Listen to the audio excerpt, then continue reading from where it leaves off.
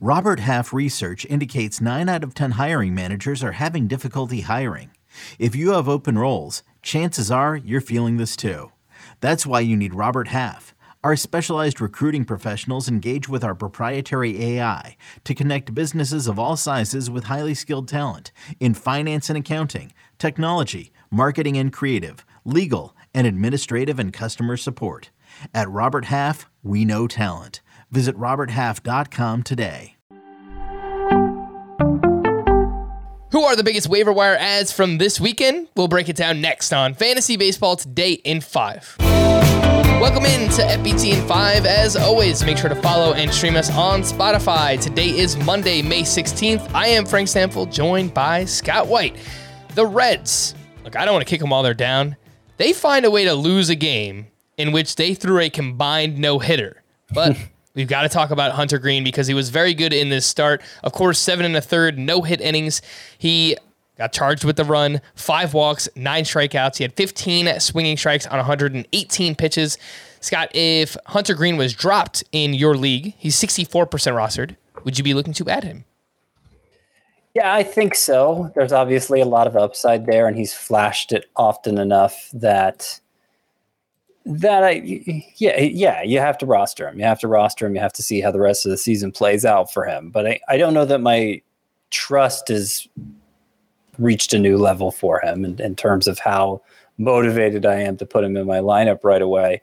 He does appear to have recognized that his fastball, for as hard as he throws it, is not going to be a dominant pitch in the majors. It's too hittable. It's too hittable. It's hard, but it's straight and it's hittable. And so his last 2 starts, he's leaned on the slider more. He's thrown it about 50% of the time. He's actually threw it 55% of the time in this start. And he's shown he can have success with that approach. Is there enough going on there for him to sustain it for long stretches of time? I mean, we've seen other pitchers try to go fastball slider like that, and they've had some success, but it's usually short-lived. So, and then you add the fact that Hunter Greene had 5 walks in this start, and it still seems like he has some things to work on, but there is upside, and obviously he showed some of it in this start. Scott, how would you rank Hunter Greene, Josh Winder, and Yusei Kikuchi? In terms of how much I want to roster them, I would go Winder, Greene, Kikuchi. All right, let's take a look at some other starting pitchers that emerged this weekend. Michael Lorenzen, 7 innings, 1 run, 3 strikeouts.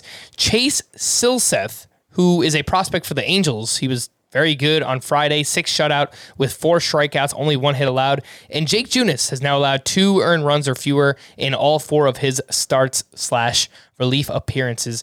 Scott, what do you think of these 3? Lorenzen, Silseth, and Jake Junis?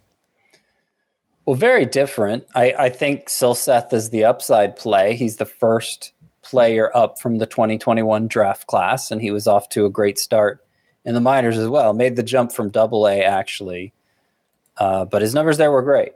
His numbers at Double-A, he had a 1.73 ERA, 0.85 whip, 12.8 K per 9. And his splitter has really come along this year. It looks like it's going to be a great pitch for him. And it looks like he earned the right to make another start for the Angels and has a chance to stick in the rotation beyond that even. Junis is interesting because, well, he seems to realize, kind of like Hunter Greene, that his slider is his best pitch and is throwing it a lot more. And the Giants have a reputation for taking pitchers who flash potential with other organizations and getting them to maximize it. And that may be what they're doing with Jake Junis as well. But we haven't seen him give us, that 6-inning start that we haven't seen him pitch like a conventional starting pitcher. And so I don't know what his utility is in fantasy right now, but I am interested in him from an upside perspective too. Lorenzen, I don't know that he has the same upside as this group, but he's the one who's probably most secure in his rotation spot right now and has looked decent enough. All right, let's talk about some waiver wire hitters, Scott. And these are all different names. They play different positions, and they offer you different skill sets. But how would you rank these 4, just in general? if you're looking for a hitter to add. Yuli Gurriel had 8 hits this weekend, including 2 homers, 1 steal. Brendan Rodgers, big weekend as well, 7 hits, 1 homer, 5 steals. Royce Lewis hit a grand slam on Friday, his first career homer. And Jorge Soler has 4 home runs over his last 8 games. Scott, how do you rank those 4? Gurriel, Rodgers, Lewis, Soler. I think the number one for points leagues is Gurriel. That's always been his better format because he strikes out only 11% of the time. He's been doing that again this year. I think the number one for roto leagues or categories leagues is Jorge Soler because he has so much power upside.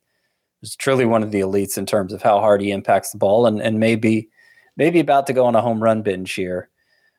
Brendan Rodgers is right behind them in both formats, I would say. And who was the other guy? He's bringing up the rear, whoever it is. That's Royce Lewis. Yeah. I mean, I'd like, with Carlos Correa coming back from the IL Monday, we'll see if Lewis sticks around. He's made a pretty good impression, but obviously the Twins will have to be willing to play him somewhere other than shortstop. All right, for more extensive fantasy baseball coverage, listen to the Fantasy Baseball Today podcast on Spotify, Apple Podcasts, Stitcher, your smart speakers, or anywhere else podcasts are found. And thanks for listening to Fantasy Baseball Today in 5. We'll be back again tomorrow morning. Bye-bye.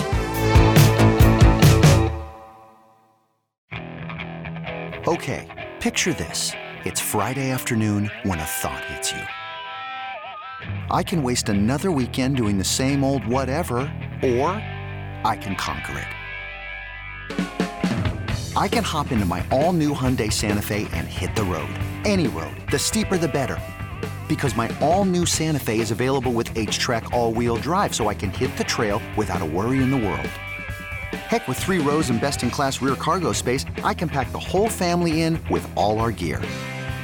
We've got available dual wireless charging for our phones, so we'll never lose touch with civilization, and we won't lose touch with the primordial power of Mother Earth. So which is it? Waste the weekend or do something a little more epic? And conquer it in the all-new Hyundai Santa Fe. Visit HyundaiUSA.com or call 562-314-4603 for more details. Hyundai, there's joy in every journey.